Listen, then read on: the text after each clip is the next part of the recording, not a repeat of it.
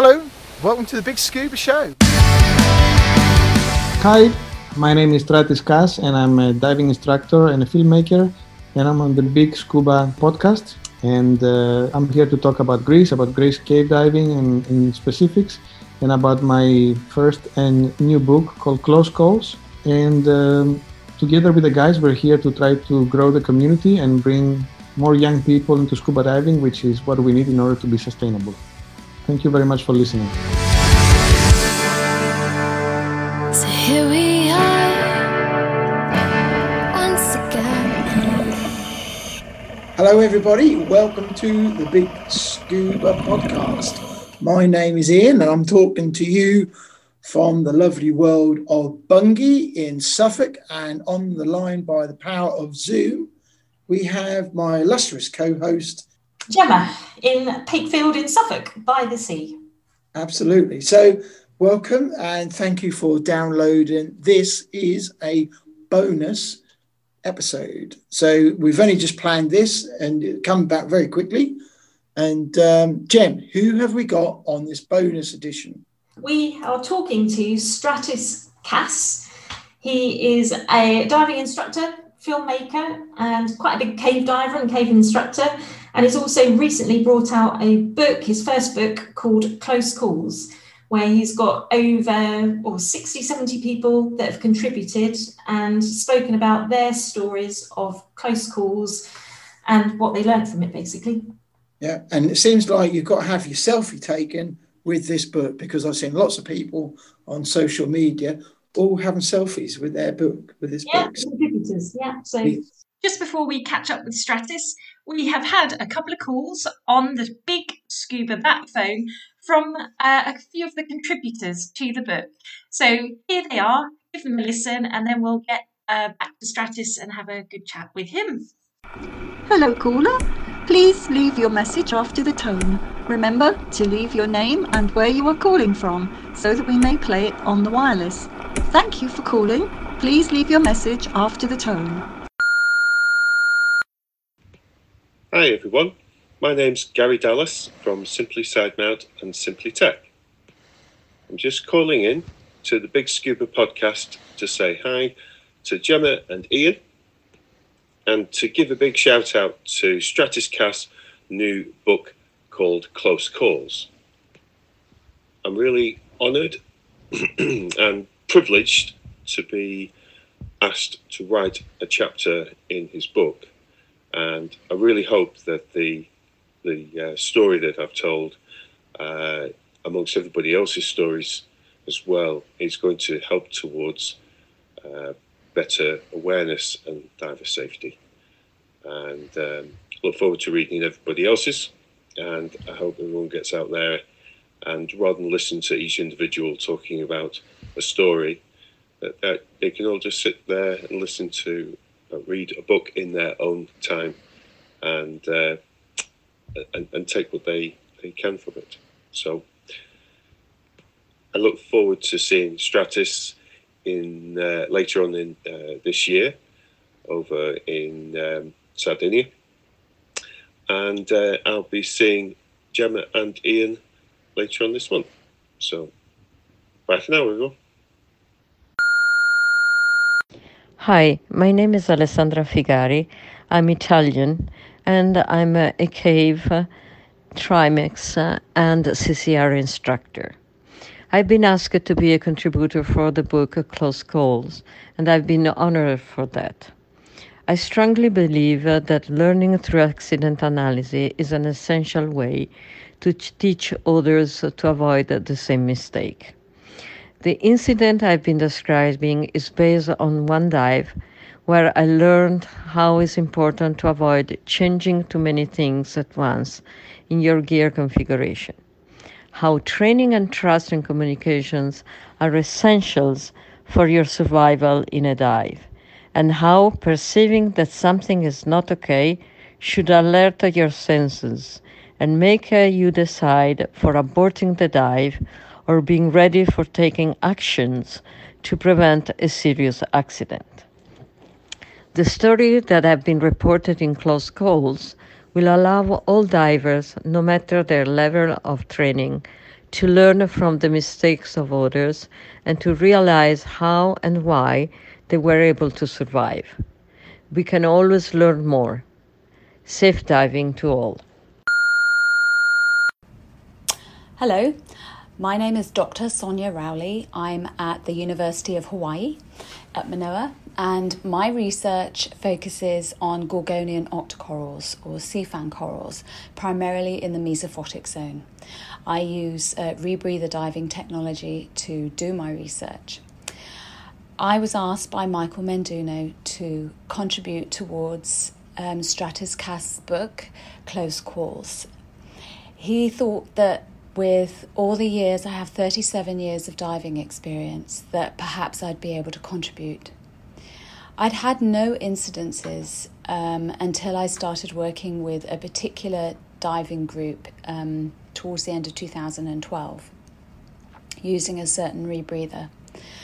My story is from Ant Atoll in the Federated States of Micronesia, and it was very hard to write, and this is very hard to talk about. I was subject to incessant and constant sexual harassment and abuse, and the rebreather was consistently faulty and nearly took my life several times.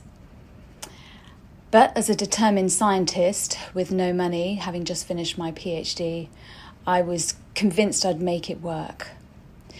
And it was a horrendous experience. So I wrote my story to, in essence, help others where I failed and to prevent history from repeating itself. And I guess I didn't fail because I'm still here. But people, just don't take any crap from the spin doctors, the big names or anything.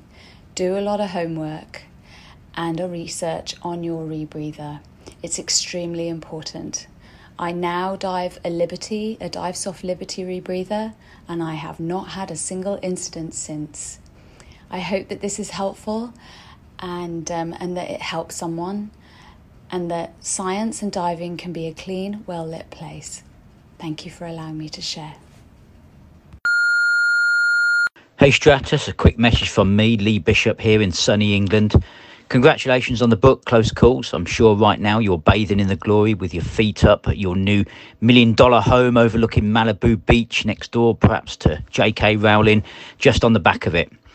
As the co-founder and organiser of Eurotech, the Advanced Diving Conference, I'm proud that you're in that great list of past speakers that have entertained and educated so many divers at the show over the years. I've always said that the conference opens doors for people, and many great ideas for expeditions and advances in technology have sprung from people just meeting others there. So look, I'm super proud to hear that the idea of the book was conceived by yourself and Eduardo Pavia when you both met at the last brilliant Eurotech that we held. Hopefully, if the world gets back to a degree of normality, we can once again host another Eurotech conference. And look, you have my word that we'll give you a little table to sit in the corner all on your own and sign copies of your books for people. Until then, my friend, look, put your feet up and please ask that butler of yours to bring you another cocktail and drink it on me. Cheers, fella. End of messages. If you want to feature on the Big Scuba podcast, please tell us about what you are doing under the water or on the water. Send us a quick voice recording via WhatsApp. The number is +44 7810 005924. Thank you. Excellent. That was really good. And thank you for calling the Big Scuba Bat phone and leaving us a lovely message. Right, let's get back to Stratis Cas. We thought we'll have some of that and invite him on. Yeah. So we have an interesting conversation with him, and he talks about his diving in Greece and the Greek cave system, which is amazing. And I think a lot of people will be very surprised about what Greece has got to offer. Yeah, so was I. So that was really good. Okay, right. Well, that's brilliant. Let's sit back and let's invite him on.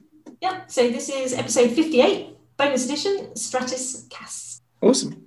Stratis Cas, you're a diving instructor and explorer, filmmaker and adventurer and storyteller. Welcome to the Big Scuba podcast. Online is myself, Ian, and Gemma as well. And we're talking to you in Suffolk, and you are at home in Greece, near Athens. So tell us about yourself and who you are and what you do. Well, nice to meet you guys. Thank you for having me on the podcast. It's a Good to really meet you too. pleasure, and thank you for the opportunity to talk about the book and about what I do. So, like you said, my name is Stratis. I'm half Greek, half Italian, and I'm a filmmaker and photographer by profession for the last 30 years. And diving was always my passion, generally the outdoors. Most of my filming and a lot of my photography also has to do with adventures and, nature and seclusion, if you can say, if you can describe it like that. I'm more a fan of nature and open spaces than I am of big cities and chaos. So diving is the ideal sport for anybody that feels like he wants to be left alone. That's how I felt when I was starting to dive. Phones were not ringing, emails were not there. The people who wanted to join me had to commit somehow, at least to train. Basically, they just don't follow you up the mountain. They have to do it more properly. So I like that. And also I like the silence. So diving slowly started to become my way out. After a week of craziness in London or New York, it was like, okay, what do? I go party, which sometimes it happened, but mostly I found myself either alone in the cabin or going somewhere to dive. And slowly, I saw that was something that was giving me pleasure enough to become my alter ego in a way. Yeah. And then one day, the two things started to bond and to blend, and I started to do a lot of filming that had to do with diving. Some of it was successful in the sense that, I kept that kind of sense of beauty that diving could offer, and some of them became too professional. So I revisited the old world of filmmaking, etc. Yeah. And along the way, I also realized that, some of my friends, they started to, because I progressed into technical diving and cave diving, because this was my big passion in diving in general, they started to ask me, why don't I show them? And slowly I started flirting with the idea to become an instructor, not so much for the ego part of it, but because there was a lack of options that you had in the locations where I was living with my friends and the group around me. And I found a lot of pleasure and joy in teaching cave diving. Mm-hmm. So I'm a diving instructor, but eventually I'm almost exclusively a cave diving instructor. Right. I don't do any deep diving, neither on my own personally, per se. It's not that I don't enjoy ocean diving. I'm kind of terrified of sharks and big animals. So cave diving offered me also the opportunity to hide from all of that. Mostly. No sharks in caves. No, but I found in Florida that there is alligators, and it's just as bad in terms of fear. So they have big teeth too. They do, and they go deeper than you will think.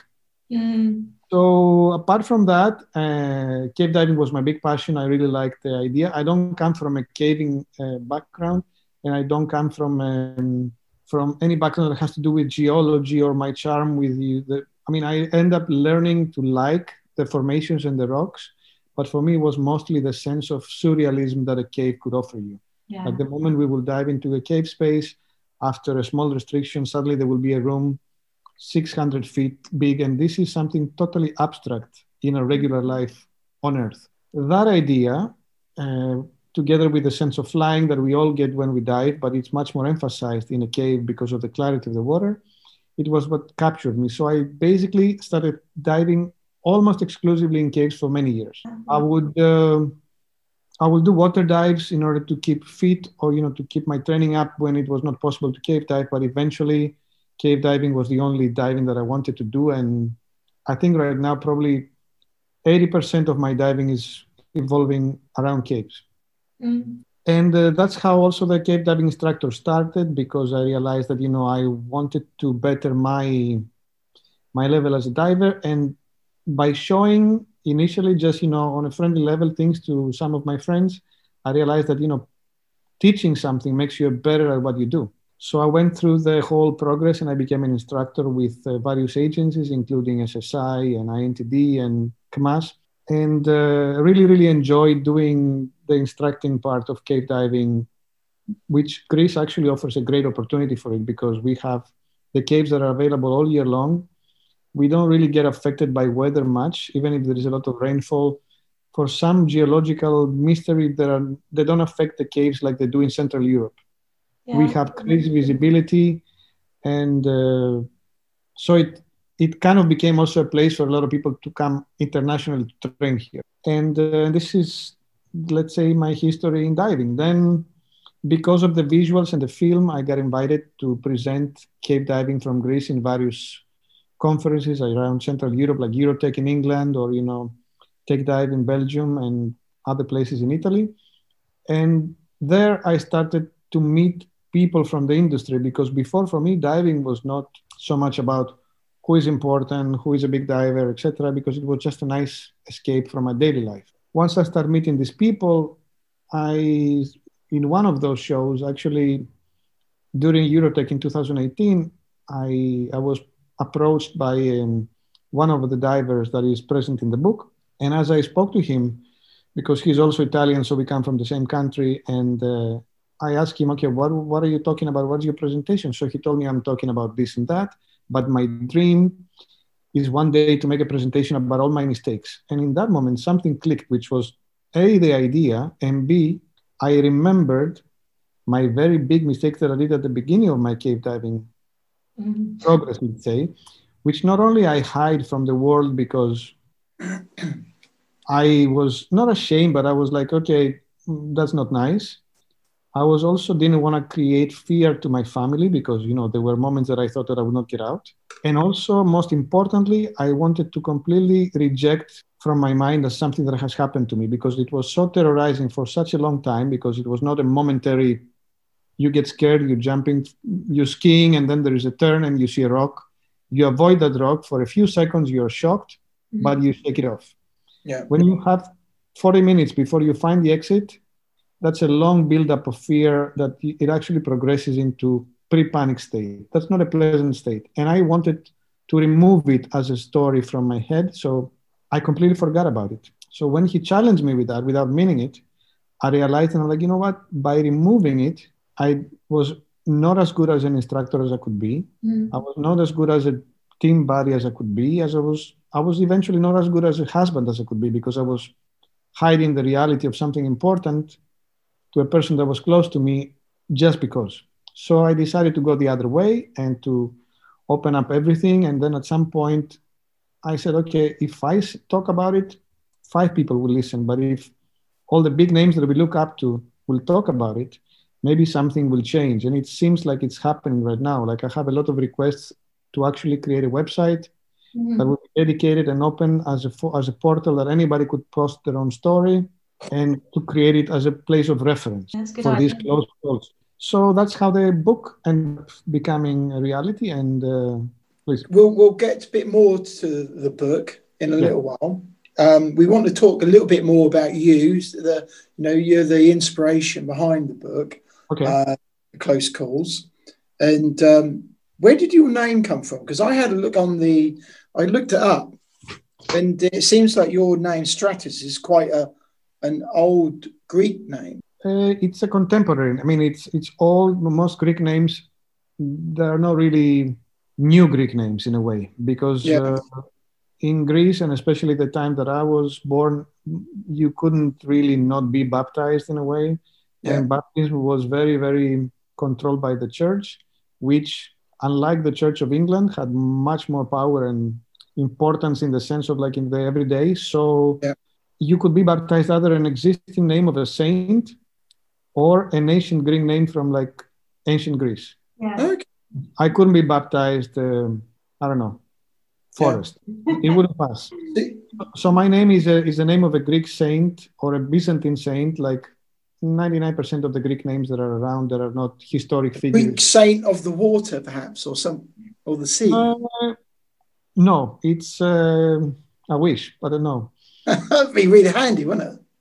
Would be, but it's actually, it helps for cave diving, because my name literally translated means that I'm a correct path. I'm the correct way. So that's very good, isn't it? there you go.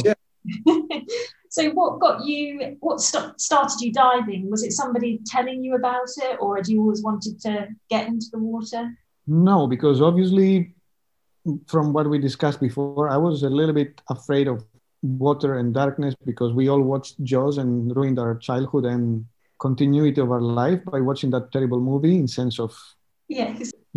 lovely movie, but I wish I wouldn't have seen it. And it was just a choice on a cruise boat a long, long time ago that I could either go shopping for souvenirs or go diving. I'm like, okay, No, you don't go shopping. No, me neither. So I thought, okay, I'll try diving. How bad can it be? It's a little scary, but it was, I bet, not so bad. And the moment I got in the water and I had, like all of us had the first time this sensation of weightlessness and moving in 3 dimensions, it just never looked back. I came back and I dove every chance that I had, did a lot of traveling based purely on that. And yeah, it entered in my life and it became a passion on how I felt about it. I'm not so much of a gadget person or technology person. So for me, the more simple is my equipment or the more light is my equipment, the more happy I am. So, but the idea of how beautiful it felt and like I said, weightless, moving in 3 dimensions, it was always there with me. Your parents weren't divers? My parents, not at all. I tried to teach my mother, who is not even a swimmer, how to dive, and she has tried. And, that's good. She tried. Yeah, she tried. For somebody who doesn't even swim, the fact that we managed to do a DSD properly, it was a big success, and she liked it. Oh, that's good. So for your mum, who's not a swimmer, and then to try diving, she could have had her own page as well in the book. Well, yeah, we were shallow. And we were like, I don't even know if it's against the rules, so I don't want to visit that information. No, I know. That was a long time ago. Yeah.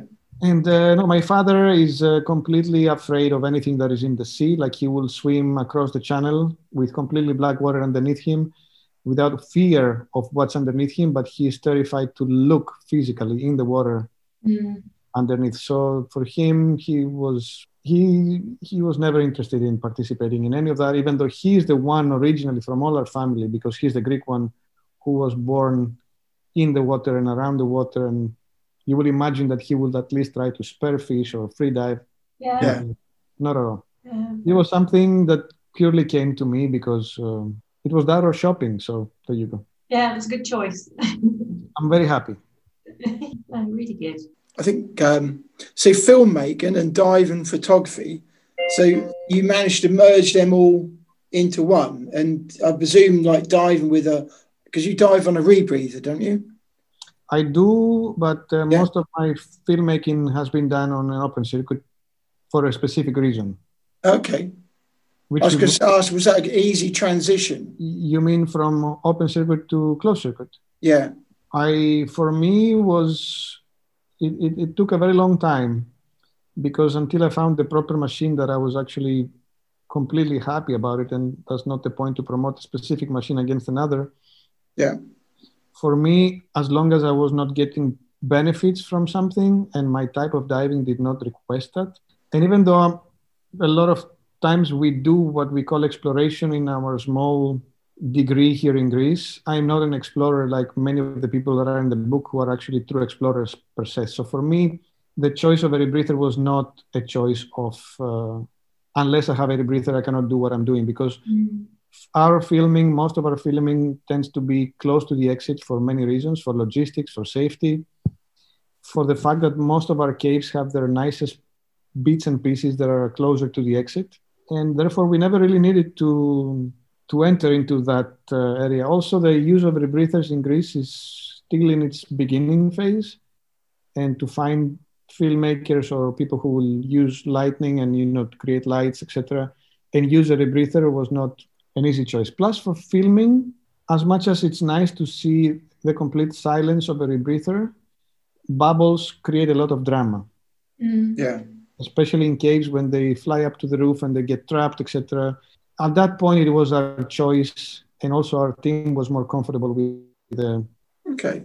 That's fair. So we haven't been to Greece, and Greece is beautiful, some beautiful islands. And as you mentioned earlier, in another life, I got married on the island of Crete, and very historic place, very beautiful place. It's not Greece. It's not so much when you hear people talking about cave diving, people maybe first think of Florida or Bahamas as cave diving. Right. Is Greece now coming up and getting more of a popular destination for diving and cave diving, would you say? Well, Greece is a very important destination for caving. Yeah. Like I mentioned before, it's not something that I do, but it's something that once you start to cave dive, often you end up meeting people that are in the community, etc. So I realized after that I started cave diving that it was a very important location for caving, including a lot of important expeditions, even from England, and important cavers from England come because there is still stuff that can be pushed and yet to be discovered. When it comes to pure cave diving, Greece offers a huge variety of caves. And this is the difference maybe between Greece and the south of France or Florida or Mexico, where normally you have one, maybe two kinds of caves, because of course they're built around the system. In Greece, we have the luck that with one central location, which is not Athens, but is a city in the Peloponnese, we can offer 4 different types of caves, completely different environments, in the range of the same day. So we could visit the cave, dive, maybe even make a second dive, come back to our base. And then the next day we go to a completely different cave. One day we can be diving with seals in a sea cave that is completely white gypsum, very shallow, very warm. And then the next day we can be diving in an underwater river of 11 degrees. There is a mountain spring from which the villagers are actually drinking water while swimming in it. And this is what the unique opportunity, and this is what I was trying to promote in a way, is not going to be the destination for very advanced, if you can say, cave divers who want to come with multiple scooters and multiple rebreathers to push and do exploration. It doesn't mean that there is no room for that, but that's not going to be the biggest benefit that they will have, because some of them will, I think it's mostly what I tend to call, Greece offers a very good degree of recreational cave diving. And recreational does not mean that it's not a full cave dive or anything like that. It just means that maybe some people will do a cave dive today that will be 200, 300 meters. Then the next day we'll go in a cave that has a 200-meter circular passage. But in one day, they will visit a place with 20-meter tall stalagmites. The next day, they will swim with seals in the cave. The next day, they will go in an underwater river that they will see tree roots coming down. So people who are very experienced, and they maybe will travel from Central Europe to come to us with all their equipment and all the redundancy and multiple scooters, like I said, and multiple rebreathers. Some of these caves will be short or small. But for an average cave diver who just wants to have 4 nice cave dives, 5 nice, 10 nice cave dives, we can offer 4 or 5 different environments, completely different between them, that will satisfy him or her on a level of entertainment. He will maybe not come back and say, you know what, I pushed another 300 meters of line. Maybe you will. Yeah. That's not our primary market. That's not our primary position in that. And normally the people who come, they like the combination of good weather, good food, hospitality, and the variety of cave diving. That sounds really good. Yeah. We did have a guest on, he's a free diver, and he told us about they've been in a cave in Kefalonia. Right. Yeah, it's very nice. For example, that is a little further away, and but it's still doable. We won't do it on a short package. Let's say that, normally people can come, and in 4 days we can in 5 days, including travel from international travel, we can see 4 caves. So this is something that it's worth it. It's very nice. And on the other side, in the city of Athens, we have one of the most important European caves. It's actually probably it has the longest corridor in the world. It is a massive geothermal system, which means that the more you go into the cave, the warmer it gets, to the point that it starts around 21, 22 Celsius in the winter. But inside the cave, you're always above 26, and it gets to 29 at some point. The more you get close to the thermic line, let's say. this cave is massive. It has this main corridor, which is, I would say, in some places it will be 100 meters deep by 60, 70 meters wide. Wow. It is a kilometer long almost, which makes it almost the biggest space. And is that underwater or just? No, it's completely underwater. Like the entrance of this cave is at 40 meters. So this, for example, it's a double scooter multi-rebreather dive, because for a recreational cave diver, we have a special area that, we bring them to visit it. And it's interesting because we are at 40 meters and they see underneath them because the clarity and the visibility is so good. So with lights, it's possible to see the bottom, and it looks like it's never there because we are 60 meters below us and we are already at 40 meters. So there is a lot of variety. It's just that what I always try to tell people that want to come to visit Greece is like, let's discuss exactly what your expectations are. Yeah. So that then we can A, match your expectations to the locations that we bring you, and B, maybe even, I'm not doing this commercially in the sense that I don't live out of this. I don't want to have somebody come all the way here and then be disappointed or feel even tricked by me because, wow, it's a 400-meter cave. Yeah, well, for a lot of people, a 400-meter penetration into a cave, it's totally worth it. Yeah. It really depends what your expectations are. So, yeah, we had rebreather divers that saw some of our films, some of our videos, that they said, we want to come there and do like multiple dives in this cave with the rebreather. I'm like, you need one dive with the rebreather because you can stay 3 hours and see absolutely everything. Then you can go again, see the same things again. If you're okay with that, no problem. If you want to have a variety every day, we cannot give it to you in this specific location you're choosing from our menu, in a way, you can say that. Yeah. And also temperatures are changing. If you come during the late spring or early fall season, we can dive in 29 degrees in Athens, and then the next day we can dive in 11 degrees in a river. And then the next day again 20 degrees in the sea. So you get full variety. Yes. So this is what this is generally what is nice. Our biggest point of interest as a cave diving element is our visibility.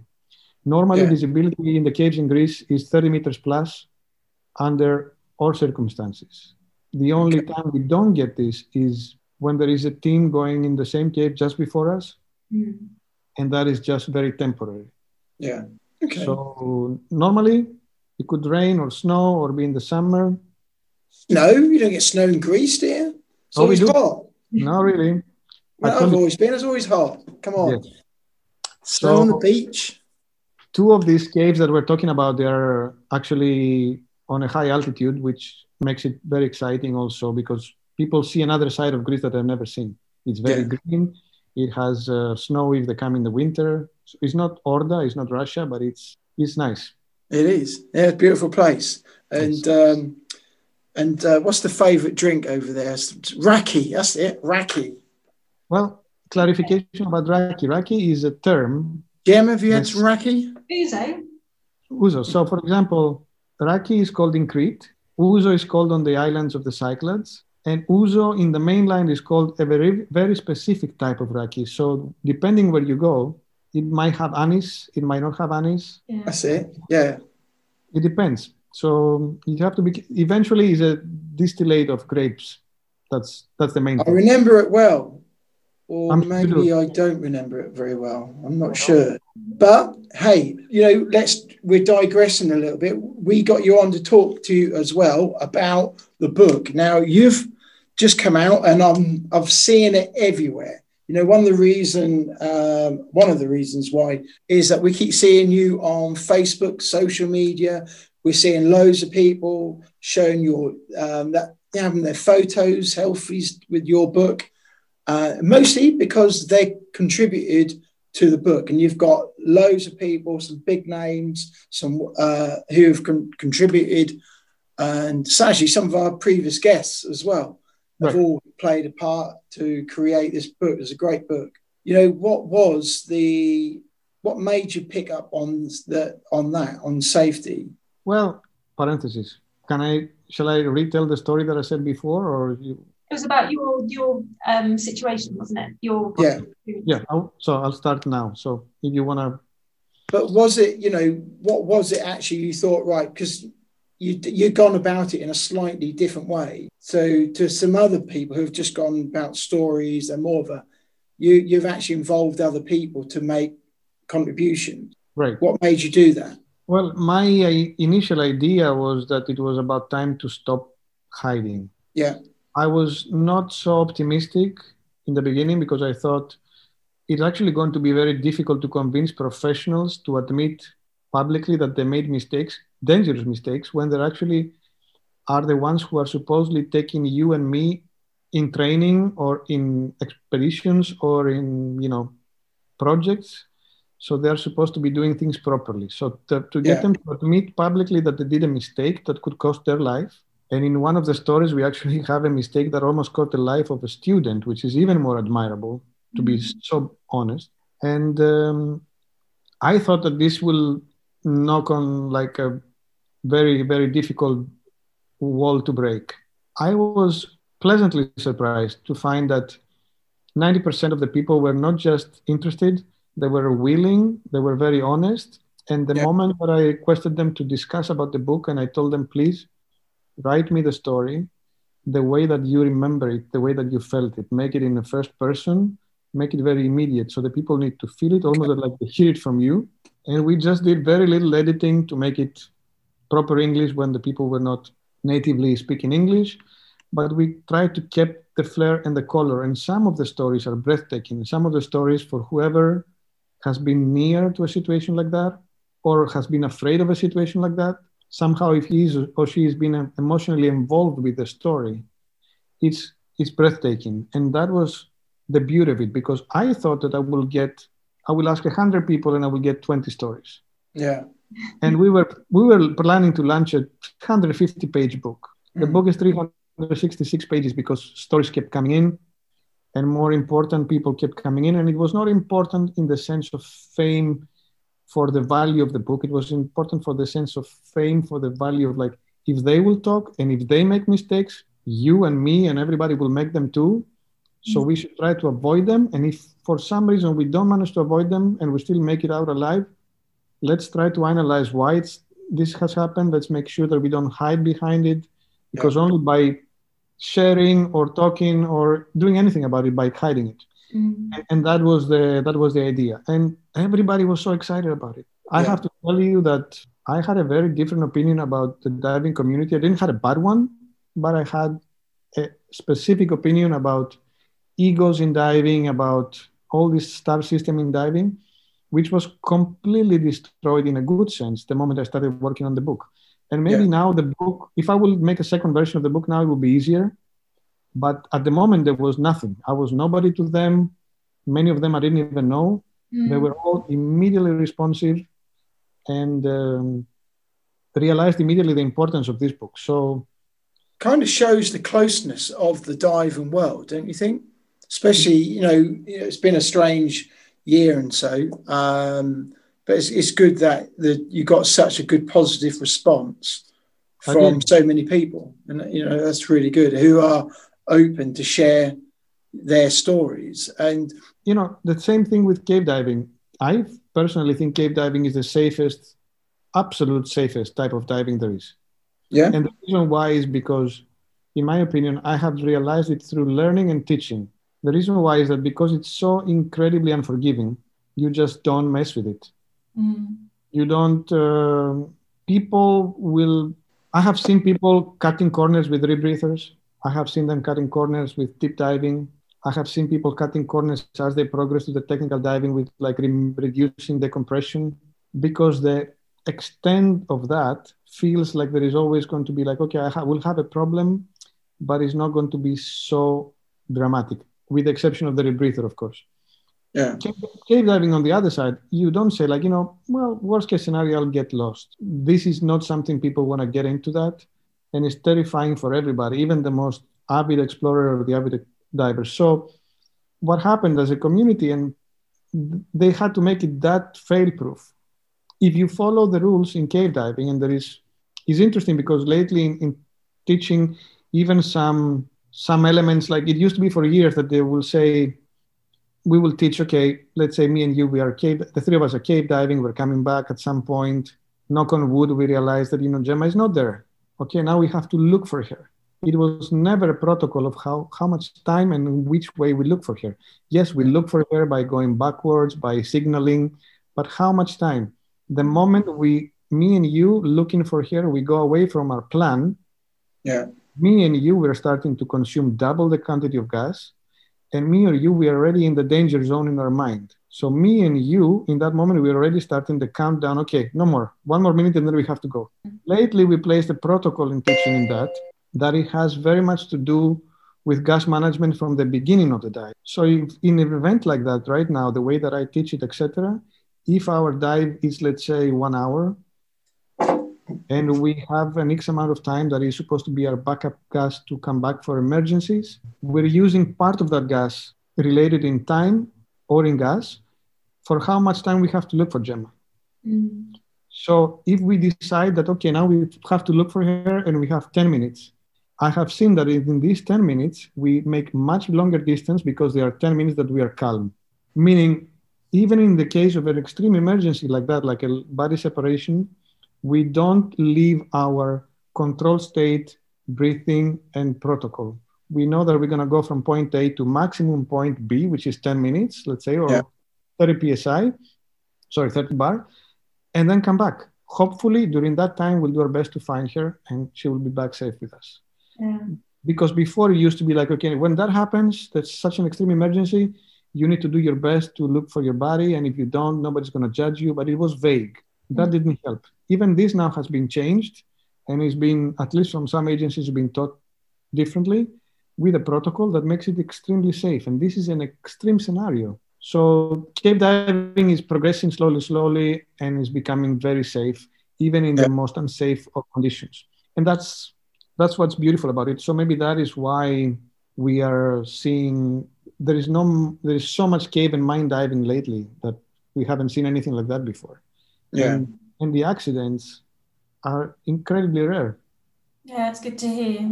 Absolutely. Yeah, no, it's wonderful. I mean, of course, nobody wants to hear about people getting hurt. So how did you go about, did you literally contact people that you knew and, have a list of divers that you contacted for the book to then ask them to sort of have a think about whether they wanted to contribute?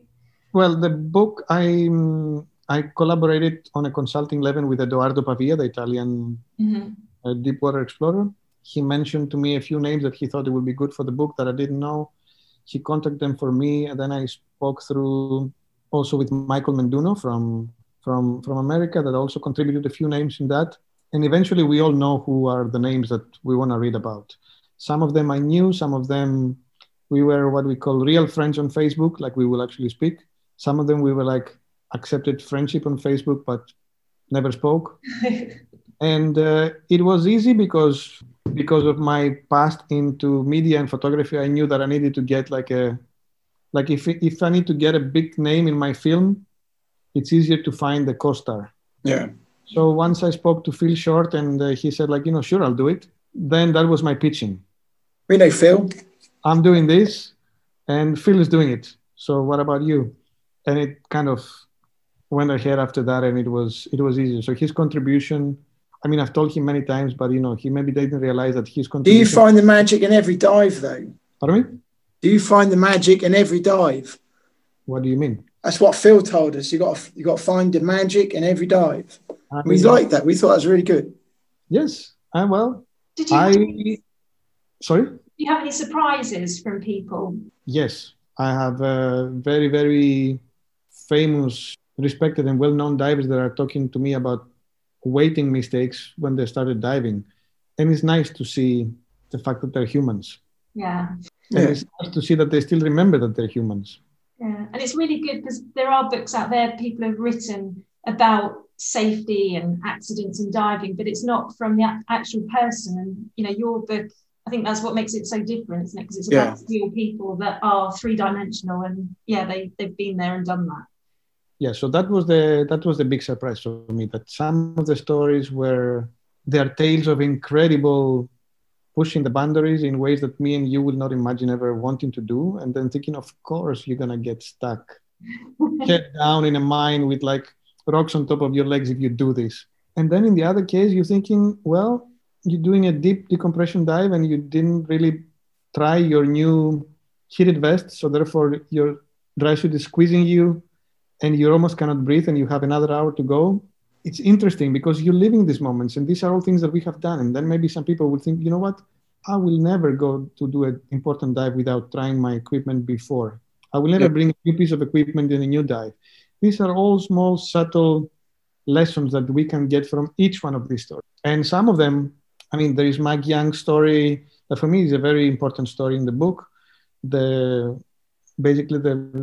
He's the manufacturer that does the keys rebreathers, and he describes very visually, even though it's through text, carbon monoxide poisoning. Mm-hmm. And I have been afraid of carbon monoxide since forever, because something you don't see, you don't smell, you don't understand, it's the scariest thing. So, and I will analyze my cylinders even when they will have simply air from a normal compressor, even if it's a big diving center. Mm-hmm. I went through laughing, through anything. People accused me that I just want to show my analyzer to the people. And I actually saved my life, because on a rebreather dive this summer, I went to take a cylinder and it had CO2 contamination. But it's something like that can, well, I was going to say give you a bad day, but it can, end it. And it's those basic things, isn't it? Making sure that getting them basic things right. And I don't think you can be too careful like that. No, but again, you can reduce to an almost obsessive level certain things. Yeah. I mean, people carry 4 backup lights, no problem. But if we are 4 divers, 3 lights together, it means 12 lights for all of them to fail. I'm working with statistics right now, but not to analyze my gas. I just need one failure to have a problem. And I have seen it happen. I have measured 2 or 3 times bad gas. Some of it was doable. And in this case, it was into my oxygen cylinder, which would have meant it was probably not a good thing for me to go through. And I don't know if it was survivable at the end. And I'm glad I didn't do it. Yeah. So his story explains more or less what would have happened if I would have used that cylinder. And it's interesting because he survived it in the way he describes the story out of pure luck, and not really, he didn't even have a good day, because of the support team, because of his ability to understand, and because of luck. So for me, luck is never going to be my buddy while diving. Luck is right there. Yeah. Okay, there is a, 2-meter seal swimming in the cave and liking to make selfies with me. That's luck, fine. Not when it comes to safety. So no, definitely not. No. And so a lot of the stories are giving, all of them somehow they're telling you, don't do what I did, pretty much. Mm-hmm. We are assuming that they will not do what they did again. And most of them, they talk about it, but also it's a good lesson. And if everybody will follow all the lessons in the book, much safer diver. I mean, there is many of them. Yeah. And it's interesting how we do progress in anything we do in life, from cooking to anything, and we feel comfortable, like, okay, I don't need to do the things the way that I was taught, because for me it's more comfortable to do it like this and like that. Okay, cooking is forgiving a lot comparing to diving. And your experience as well, doesn't it? Yeah, and but with diving you need to be alive to build that experience. Yeah, definitely. It does help. Yeah, it helps a lot, and it's important to follow these rules. What is beautiful through some of the tales in the story also is the fact in the book is the fact that they are not over dramatized, but they have all the importance, meaning they are not watered down. We try to keep the language, we try to keep the cursing when it was there, we try to keep them, because I'm sorry, if you are stuck without oxygen at 80 meters deep and you have to decompress and you have no more oxygen in your rebreather, maybe the 4 letter starting with an F letter is appropriate. Maybe it goes through your head. And they managed to do a fantastic job. I mean, bear in mind that most of them, they're not writers, they're not storytellers, they're not journalists either. So they managed to do a fantastic work. Also, we had the luck to be supported by the in-depth editing team from Florida that actually took this and made it book ready. Yeah. And so therefore the stories kept their flair, kept their color, but they are more literature appropriate in a way. Okay. Do you think you'll do a second book, a second sequel? Well, the podcast is just 1 week too early because we are working on something bigger than a second book. But I will let you know when it's closer to the time. About a second book, we were discussing it. The initial idea was to venture into the other field of interest of mine, which is mountaineering, alpinism, rock climbing, and everything. But there is a book called Close Calls from the late 70s, early 80s, and it has to do with that. So maybe we need to... The fact that the book is even called the same way, yeah, I feel it will be a little bit, not offensive, but it will be not very respectful of the original author. It will be... I mean, the name of the book, because it's an expression, is an open source. It's like, there's no copyright on that. But if I also deal with the same subject, it might be... I get into a dangerous moral dilemma right there. So we're discussing it. Yeah. Well, if you look for a second book, I can tell people about the why you should do your zip up on a dry suit. Well, you will be surprised. I got an award for that like a couple of years ago with students. Yeah. Well, one of the stories that didn't make it into the book, because it was when we were at one of my students, I experienced with him exactly that. He had a brand new dry suit. It was one of his first dry suit experiences.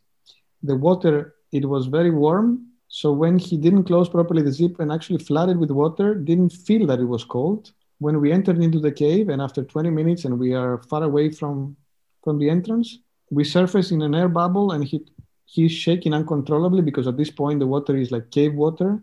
Wow. And he's fully full of water. And that was an incredibly close call based on something that as simple as not closing your zip of your dry suit well and not having the experience to understand that now I'm leaking water. Yeah. He thought it was humidity, diving all your life, a wetsuit, and then suddenly diving a dry suit on a cave dive. It was also a lesson for me, not recommended. No, definitely not. I was lovely and snug and warm in my thermals and dry suit until the freezing cold water of about 8 degrees all rushed in. I definitely knew about it. That's for certain. When it's that cold, it's great. Like when we go to dive in Russia, it's amazing. Your seal in your dry gloves is not perfect. And in 10 seconds, you feel needles going all the way down your arm because it is 5 degrees. But when it's dangerously close to what is a comfort zone, so when the water is 26, and slowly it becomes 24, 25, and you just think, I'm just cold, but you don't feel this kind of immediate interference of the cold water on your body. That is where it's more dangerous. So I'm not afraid of things like that in 8 degrees water, like you said. It's more temperature waters that is like it's problematic. So part of your book, the proceeds are going to charity? Correct. That was also inspired by an English contributor. I don't really remember now who he was, but it was an English famous cave diver that at some point he just simply asked me, like, what I'm thinking to do with the proceeds. And I didn't think profit at the time because that was not the intention. And I realized that, it's not possible, at least where I looked, the angle that I was looking at for it, I cannot just get 60 people's stories, sell the book and make money out of that. Yeah. So I thought, like, what? You catched me unprepared. So we need to find something out. I spoke with Michael Menduna and he said, like, what? Dan has a beautiful program that gives back to the divers that were not lucky enough to call a close call, and it supports their families that are left, without support or, any other issues that are diving accident related. And we thought it was the perfect marriage. So we discussed it with Dan Europe, who immediately saw the opportunity, and 50% of the profits will go to the support of this brilliant Superman. Yeah. We're very happy about it. Claudius Obermeier right. Fund. I hope I pronounced that right. Jem, have I pronounced that right? You did. I didn't but you did. Okay, that's brilliant. So we have non-divers listening to our podcast. We have divers, we've experienced divers, but we've also got that field of the overconfident divers. So have you got any advice for all the people that listen in terms of the book? Well, first of all, buy the book because it's a very entertaining kind of diving reading. And I think it's interesting because all these people are not people that are either, not existing anymore because they're like too old or coming from the past, or anonymous stories. These are people that we see and that we hear every day, and it's somehow it brings them closer to home. And at the same time, like I said, the initial idea was to show that these superstars make mistakes the same way that big boxers make mistakes and they get knocked down. In this case, they make mistakes. Thankfully, they managed to finish the game and get out alive. But like we said, diving is not so forgiving like so many other sports. So it's important to avoid these close calls as much as possible. Yeah. Overconfidence, it's a recurring, because basically the structure of each story in the book, at least initially, we try to make it like this. Who am I?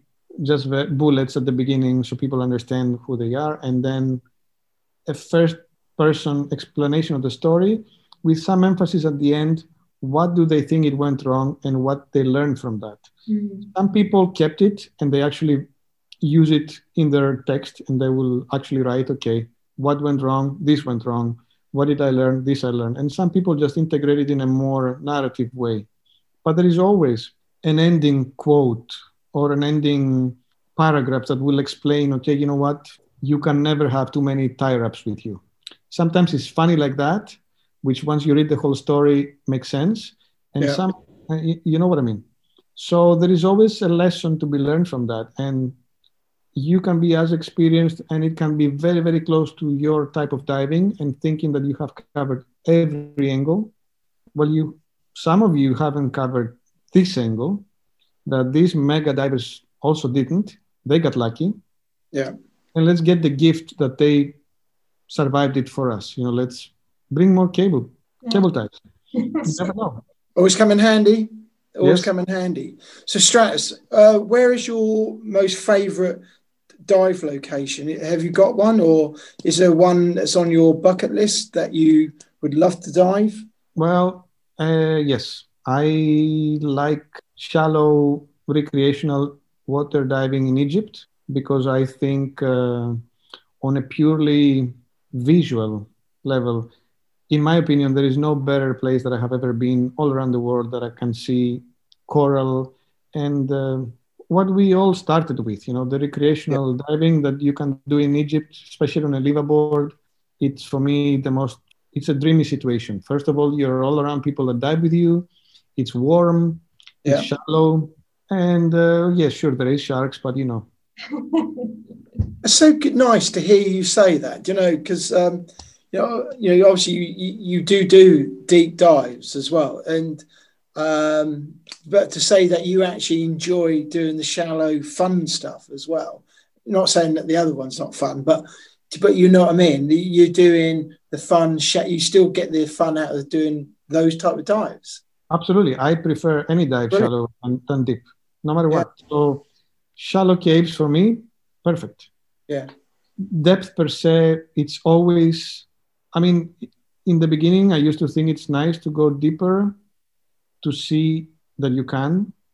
Then it became, I will go deeper only if it makes sense. And right now I'm in the phase that I'm thinking, I hope I don't need to go deep because it's easier, there's more light, it's safer, there's less things to carry, less things to worry. I don't find any benefit to be in a cave, let's say, that on my bottom timer I see 40 meters.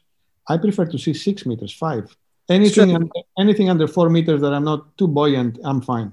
Yeah. So, and therefore, yes, I am a very big fan. Another location that I really like, again, very shallow, is the Gypsum Cave of Orda in Russia.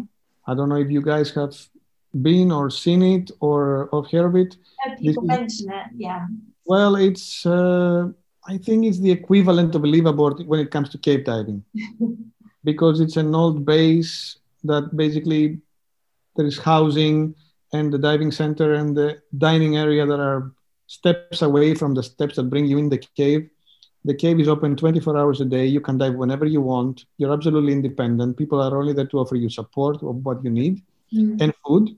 And the dives are very, very, very shallow. Like you get out there with profiles that are 7 meters average depth. Maximum depths we have seen are 18 meters and don't necessarily need to even go there. And you can do these incredibly beautiful freezing dives, very, very shallow. So that for me was when I first went there, and then I started bringing people from Europe because the big issue there is that somebody needs to speak Russian. And I semi-do, so it kind of worked enough for me to be able to bring clients and, have fun with translators, etc. And but it's the whole content. It's not just the dive itself, it's everything. You have minus 40 degrees outside, minus 30. Then you get in the water, you have ice stalactites on top of your head. Everything is very picturesque and very different. So this was my favorite cave diving, absolutely better than anything else I have done anywhere else in the world. And Egypt, for warm water diving and for sea diving, I have never seen anything like that also. Yeah, it's good. These are my two favorite spots, yeah. Yeah, and also it's good to hear kind of the accessibility of cave diving. It's not all deep and dark. It's, such a beautiful thing to see. Yeah. No, you need a dry suit. Yes. Do you prefer warm water or cold water diving? Oh, I prefer warm water diving. Yeah. I prefer warm water diving, even though I prefer dry suit diving than wetsuit diving. This is just a matter of habit and comfort. And it takes me a much longer time to put a wetsuit on, maybe because I don't use it that often. It's always a struggle. I push my limit in the dry suit deeper in the summer that I can until people will complain about the odor of my undergarments. And then, yes, they do. And it doesn't matter. You can wash it every day. Lynx Africa, you can't beat it for that. Sorry? Lynx Africa, shower in a can. What is that? Deodorant. Just. Oh, yeah. No, but it's not me so much. It's the moment that I remove the undergarment and I hang it anywhere. I need to hang it far away from people. But it's not just me. I think it's everybody. So once that gets to the point that my clients are like, or students, they're like looking at me funny, then I'm like, okay, tomorrow wetsuit. It's fine. When I use the wetsuit, though, after 3-4 days, I'm like so excited because it gives you another sense of freedom. So warm water. It's nice. This summer, I was lucky enough to spend the season in Sardinia, that the water were incredibly good visibility. We're doing cave dives with with cave water, but still temperate enough to go with like the wetsuit, and wonderful 26+ degree open ocean dives. That was super pleasant. If you could have a billboard, okay, all right, and you could put anything you like on that one billboard, a message, a statement, picture, whatever you like, but you want to get a particular message out to the millions of people in the world, what would you put on it and why? Well, I used to have something that was very close to home again, and it had to do also with the experience through cave diving, the fact that how much we disconnect our life on top of the earth when it comes to the way that we consume things, the way that we treat water, the way that we use or waste water. And then somehow when you're cave diving, it doesn't mean that you see the pollution, which in some areas you can start to see that in the dive itself.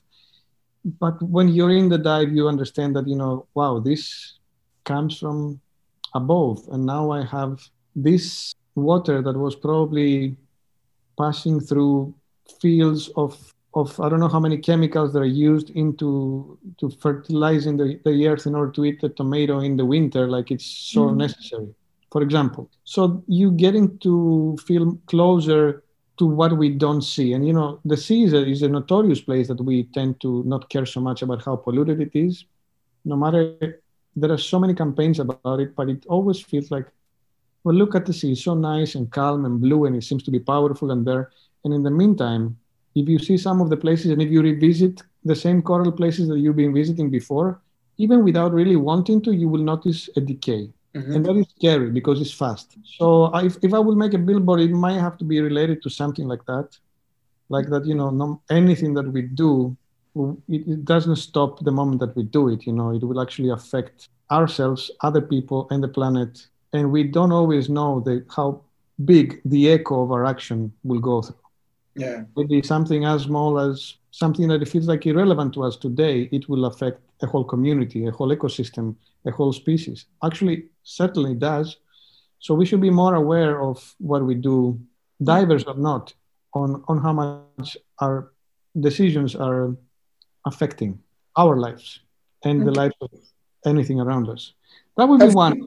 And then another billboard that I will do, if you allow me to make two, just in case, we we have the opportunity, it will be probably related to the book, and it will be more dive related, and it will be like, mistakes are human. So he's actually incredibly brave to admit your mistakes. It doesn't make you less of a good diver, less of an adventurer, less of a sportsman if you hide mistakes. Preferably, don't hide them from yourself. And this is the big mistake people do.